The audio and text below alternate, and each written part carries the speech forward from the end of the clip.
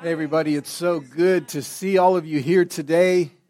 So good to see families that haven't been healthy today. And children that haven't been healthy today.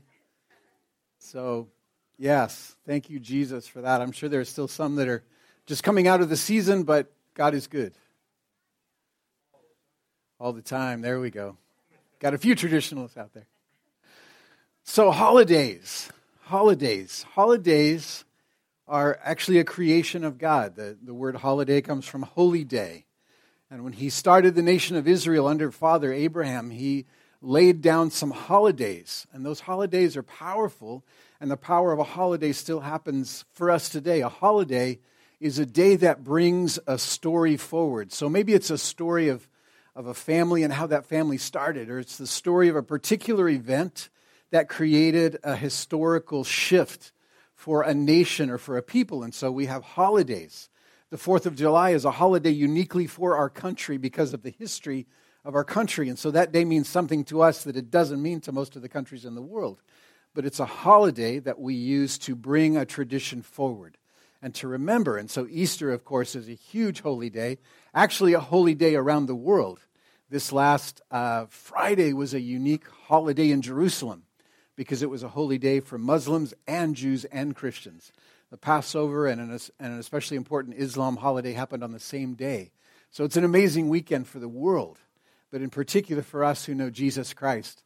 We are bringing a tradition forward. We're bringing an event forward that changed our lives and changed our history. And so in a holiday like this, we remember that story and we remind each other of the story, and we ask the question, how is the story still alive for us today? So that's the question that we're looking at. So it's Easter Sunday, April 1st. But I want to take you back to Easter Sunday.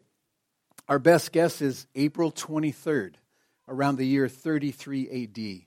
And this is the day that this holiday started. It's the day that Jesus rose from the dead. Like all weekends, people had plans before the weekend came.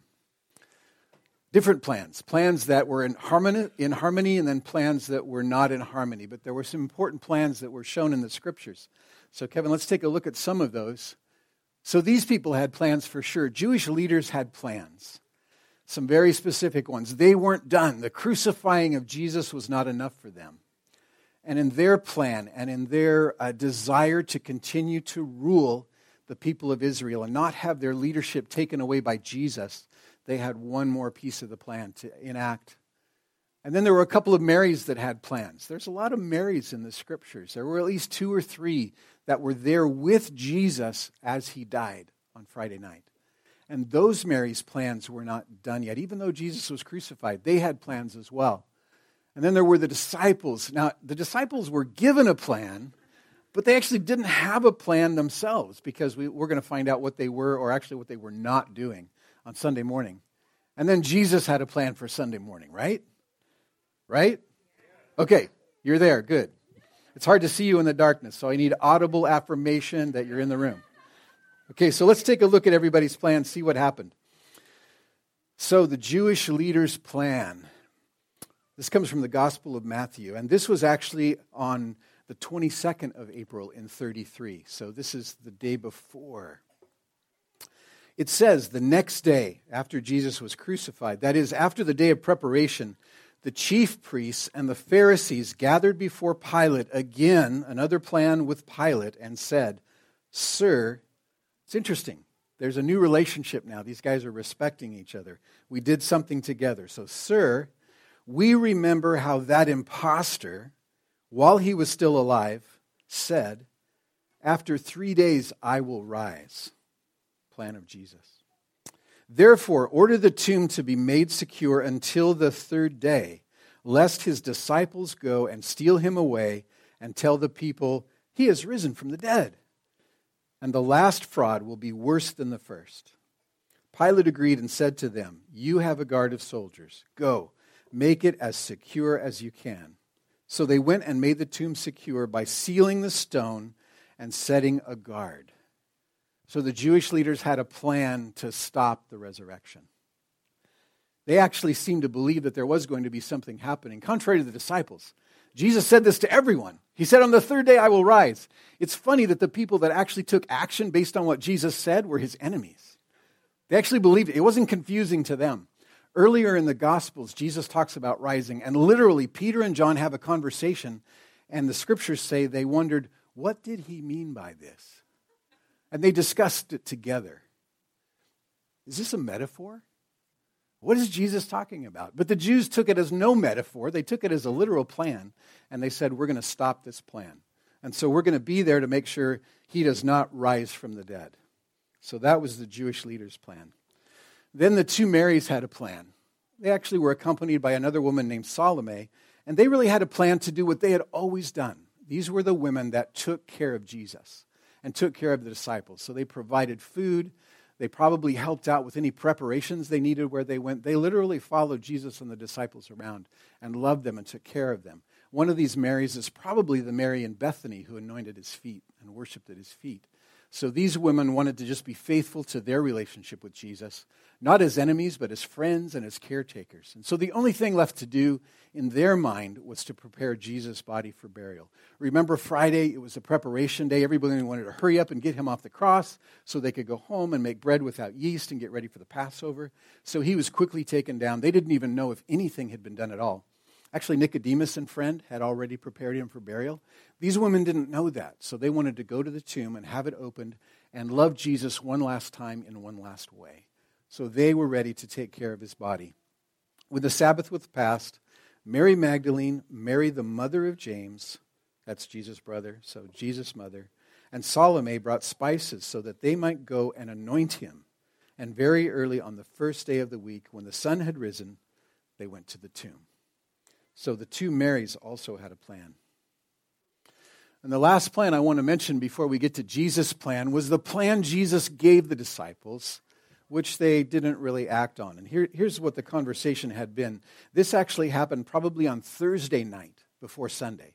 So it's just a couple of days before, and Jesus gives a clear plan. It says, after they had taken the cup and the bread and they had celebrated communion together, they sang a hymn and they went out to the Mount of Olives. And then Jesus said to them, you will all fall away because of me this night. For it is written, I will strike the shepherd, and the sheep of the flock will be scattered. But after I rise again, after I am raised, I will go before you to Galilee. Clear plan, one piece of instruction, and when it's going to happen. But after I am raised, I will go before you to Galilee. Where were the disciples on Sunday morning? Yeah, a little confidence. Come on, Kevin. Jerusalem, yes. No, you're right. They were in Jerusalem. So they had not really been up for the plan. They were also told that he would rise on Sunday. Where are they? They're locked behind a door, praying and mourning, not ready for what was about to happen. But here we are. The next slide, if you would, Kevin. April 23rd. 33 AD, Jesus has a plan. And here it is. Go ahead, Kevin. Thanks. This is from Matthew, chapter 28, verses 1 through 10. Now, after the Sabbath, after Saturday, toward the dawn of the first day of the week, Sunday, Mary Magdalene and the other Mary with their plan went to the tomb. And behold, there was a great earthquake. For an angel of the Lord descended from heaven and came and rolled back the stone and sat on it. His appearance was like lightning, so extremely bright, and his clothes were white as snow, extremely white. And for fear of him, the guards, Jewish leaders' plan, trembled and became like dead men. I love it that the angel didn't say to the guards, do not be afraid. He just kind of, go ahead and be afraid. That's appropriate for you. You are the enemies of God. You just go ahead and be afraid. And so apparently they fainted. They were so afraid. But in grace and in mercy, angels say what they always say to God's people. But the angel said to the women, do not be afraid. I know that you seek Jesus who was crucified. I know your plan, women. This is a good plan. I know that you seek Jesus who was crucified. He is not here. He is risen. As he said, come, see the place where he lay. Then go quickly, tell his disciples that he has risen from the dead, and behold, he is going before you into Galilee. There you will see him. Wow, what an encounter. Can you imagine? These women were probably, we know that they were asking the question, hey, when we get to the tomb, who's going to open it for us? Like, we got the spices and we have the wraps, but there's no way we can move the rock. I don't even know if they were considering the guards. But before they get there, this angel has the plan all worked out. He moves the stone, he faints the guards, and actually Jesus is gone. And he invites them to see. He says, I want you to experience this tangibly. Come inside and look in the tomb. He is not here. He is risen. And once you come inside and check it out, I say to you, go, tell his disciples, and go meet Jesus in Galilee. One more thing that happens. I love this. See, I have told you, the angel says. And so they departed quickly from the tomb with fear and great joy and ran to tell the disciples. And behold, Jesus met them and said, greetings. And they came up to him and they took hold of his feet and they worshiped him. And then Jesus said to them, do not be afraid. Go and tell my brothers to go to Galilee, and there they will see me. This is Jesus' plan. The guards want to stop the resurrection. Not going to happen. Mary and Salome want to honor a dead body. Not going to happen. The disciples don't have a plan. So it didn't happen because there was no plan. Jesus had a plan. He had the plan that his Father had given him before the creation of the world. And Jesus knew how the plan went. He walked through this last entire Holy Week knowing the plan at every turn. He did not have to respond to questions in a trial. He did not have to defend himself. He didn't have to speak up. All he did was act out the plan of God, step one all the way through to this day. And I love that he was able himself. I assume it was the plan of God, but the angel had already made an announcement, and he said, hey, women, go tell the disciples, Jesus is risen, go see him in Galilee. But then Jesus chooses personally to catch up with these women because they had come to love him, and instead he loves them back and says, hi, good to see you. And they ran and they worshiped him and they grabbed his feet. Jesus, oh Jesus, we can care for you again and you're not dead. I can touch your living feet. I can kiss your feet again. I can worship you again. And he says, yeah, isn't it awesome? Now go tell the disciples who don't have a plan. Meet me in Galilee. Now the one question I want us to look at today, because it keeps coming up, is what's the big deal about Galilee? It's clearly the plan. Jesus has now had it said 3 times. On Thursday night, he says to the disciples, guys, listen, tonight you are going to deny me and you're not going to stay with me. And I understand that, but I want you to meet me in Galilee after I rise. Then the angel comes. Hey, Jesus is not here, he's living. He is risen. Go see him in Galilee. And then one more time, Jesus himself shows up and says to the women, tell my disciples, meet me in Galilee. What happens in Galilee? Let me ask you, what is Galilee to this story and to these disciples and these women and to Jesus? What is Galilee? It's a lot of things. Tell me what they are. It's home.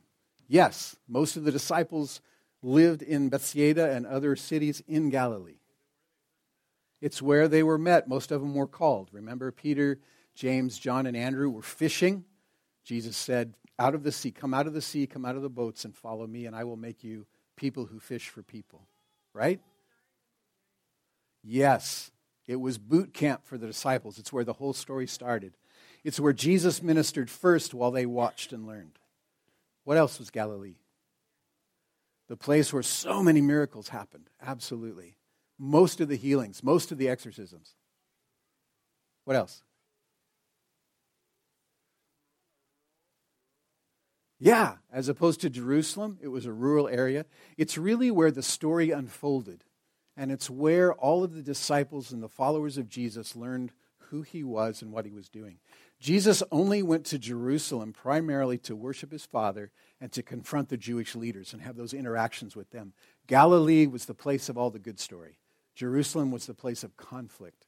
And Jesus is saying, essentially, as you're already figuring out, let's go back to where the whole story started. Let's go back and remind you. It's a bit like a professor at a graduating commencement saying to his students, let's go back to the first classroom you sat in. I want to remind you where the journey started so that you realize the journey you've been on and where it's ending and where it's beginning all over again. Let's go back to the beginning, remember the story, because I'm going to send you out. You're graduating from my discipleship class, and I'm going to send you out now. So that's what he's saying. Let's meet back in Galilee. Yep, we answered the question. Thank you very much. Here's the answer, ultimately, and here's what happened in Galilee. Not news to you, I'm just reminding you, but it's all happened. Jesus has now appeared to the disciples over a period of 40 days. He's appeared to up to 500 people, and the journey is done. His time on earth is about to come to completion, and this is why Galilee. Here it is, the end of the book of Matthew 28, 16 to 20. Now the 11 disciples went to Galilee. Good job. We got it, Jesus. We're showing up.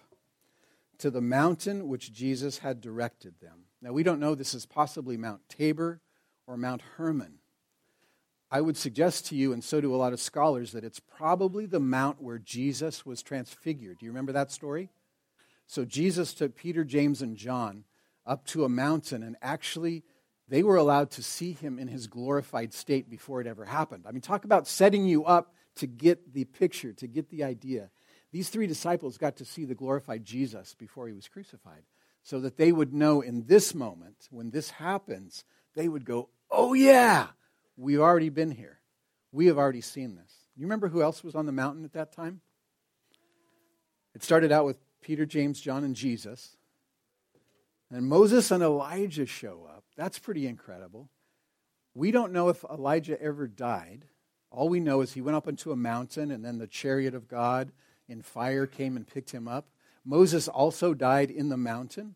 There was some spiritual battle over the body of Jesus, or the body of Moses, it says. So there's some very mysterious things that have happened. But on that mountain, there was like the ultimate G6. There it is. There's Jesus, there's Moses, there's Elijah, there's Peter, James, and John having this leadership summit on the mountain. That's where they are. And here's what happens next. When they saw him, Jesus, they worshiped him, but even now some doubted. I am so grateful for that clause because it just acknowledges one more time the grace of God to say, I know you're human, and I know you doubt. And even in a moment like this where it should be crystal clear, it's okay. It's okay. Some doubted. And Jesus came and he said to them, all authority in the heavens and on the earth has now been given to me, Jesus. Go therefore, simple plan, go therefore and make disciples of all nations, baptizing them in the name of the Father and of the Son and of the Holy Spirit, teaching them to observe all that I have commanded you. Remember here in Galilee, all that I commanded you. And look, behold, I am with you always to the end of the age. This is the tradition that we carry forward in the resurrection of Jesus Christ. Jesus had another plan after the resurrection. And the plan was for those who love him and those who follow him to continue what he had done for 3 years.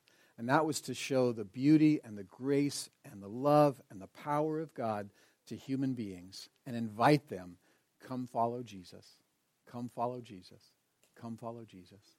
Baptize them, initiate them into my family, that symbol of dying to a life without God and being resurrected to life in God. Baptize them and then teach them to observe or to do everything I commanded you. And look, I will be with you always until it's done. And this is where we sit today. And this is the response that Jesus asks from us. Jesus is alive. He is risen. What's next after the resurrection? And what's next is this simple plan of God, the simple plan and the simple command, commission of Jesus. Now, my friends, that I have shown you what it is, I've taught you what it is, to be a woman of God, a man of God, a follower of me, Go make more followers. Simple plan. Simple plan. And I will be with you always until I come back. And this is the response that Jesus asks of us for all that he has done for us. He's given us freedom. Freedom in our relationship with the Father. No more shame, no more guilt. Nothing in the way between you and the Father ever again, if you believe it and if you receive it and walk in it. He's given you a promise. I will take care of you. I will feed you. I will clothe you. I will give you family. I will give you community. I will take care of you. But here's what I ask. In fact, here's what I command. Go in your lifetime and make followers of me, and I will be with you. And this is why we exist as a church. This is why Colossae Sherwood exists. We have two simple purposes. The first is to love each other in this room really well, to be extended family, and even immediate family for each other, and to care for each other. And I would say to you, God has created an amazing beginning to the story of this church. And when Tricia and I came here just 7 months ago, I immediately saw, wow, what a family. This people cares for each other well. You guys are super hospitable. You're super gracious. You meet in community with one another, and you're friends. And it's that amazing beginning. You've got it down.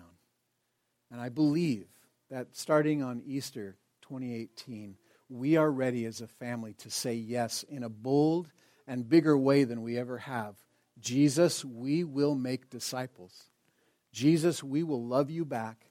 We will listen to your plan, and we will go execute on the simple plan. Not in our own power, and not with big plans, but with simple obedience filled with the Holy Spirit. We will go and make disciples. And I'm asking you, church, family, friends, can we together agree, not just in words or in theology or in creed, that this is the will of God, but can we, beginning today, and as we move into a new location, and as we continue to grow and create more communities, can we agree together to make it our highest priority to obey Jesus and ask him how he wants to do it, but ask him to make disciples? Could we commit together to say, Jesus, in response to life, new life, resurrected life, full life, and the promise of caring well for us, we say yes to your command, and we want to make disciples. Show us what it looks like, Jesus. We want to be creative. We want to be authentic. We don't want to program. We don't want curriculum. We don't want tracts. But we do want to obey, and we do want to make disciples. Make disciples of one another, we're doing it. Make disciples of the children that belong to us, we're doing that really well. Make disciples of friends and neighbors and people of Sherwood and Newburgh and Tualatin and Tigard and Wilsonville, wherever you are. That's the place that Jesus is inviting us to grow. That's the place that we as elders here are committing ourselves to move out as a church and make disciples. And this is the place that I'm asking you on Easter Sunday, will you go with us? And will you make some choices as a family? And will you make some sacrifices? And will you take wherever you're at in the process to the next level, to the next step in being a disciple maker? Not just of your own, but of others who have yet to know the story that we know, who have yet to experience the freedom that we experience, have yet to know the love of a family like this. Let us go together to make disciples until Jesus comes. Let me pray a prayer requesting God commit us to that. And I'm not looking for us to sign covenants or to make any particular proclamation verbally, but I'm calling you as one of the elders of Colossae Sherwood, let's go. Let's go make disciples deliberately, consciously, and regularly because Jesus is worthy of it and because it's the one simple plan he has for us till he comes back. Let's pray.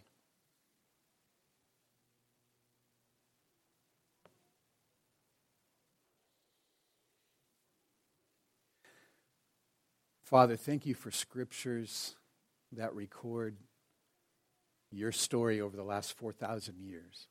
Thank you, Jesus, for stepping in halfway through those 4,000 years to come and make things clear. God, we were confused about what you were like in the Old Testament. You seem to be a God of anger, and you seem to be a God of retribution, and yet you said that Jesus represents you perfectly. And in Jesus, all we see is grace and power and mercy and love and tenderness. And so, Father, we believe and accept that to be your heart. We accept that to be who you are. And Father, we want to be like that. We want to be people who are generous, gracious, but also powerful, who represent a powerful and a beautiful and a life-changing God. So we bring ourselves to you today. And we say, yes, Jesus, we want to make disciples. We don't know what that means. And we've had a history of confusion and a history of things that were awkward and didn't seem right. But Jesus, we won't give up because of that. We ask you for a new story of what it means in 2018, 19, 20, and 21 to make disciples in this culture and in this community and in this place. How do we make disciples of middle school and high school students in Sherwood? How do we make disciples of friends and neighbors who don't like you, who don't believe you exist? Jesus, we thank you for the promise of your power. That's the only way.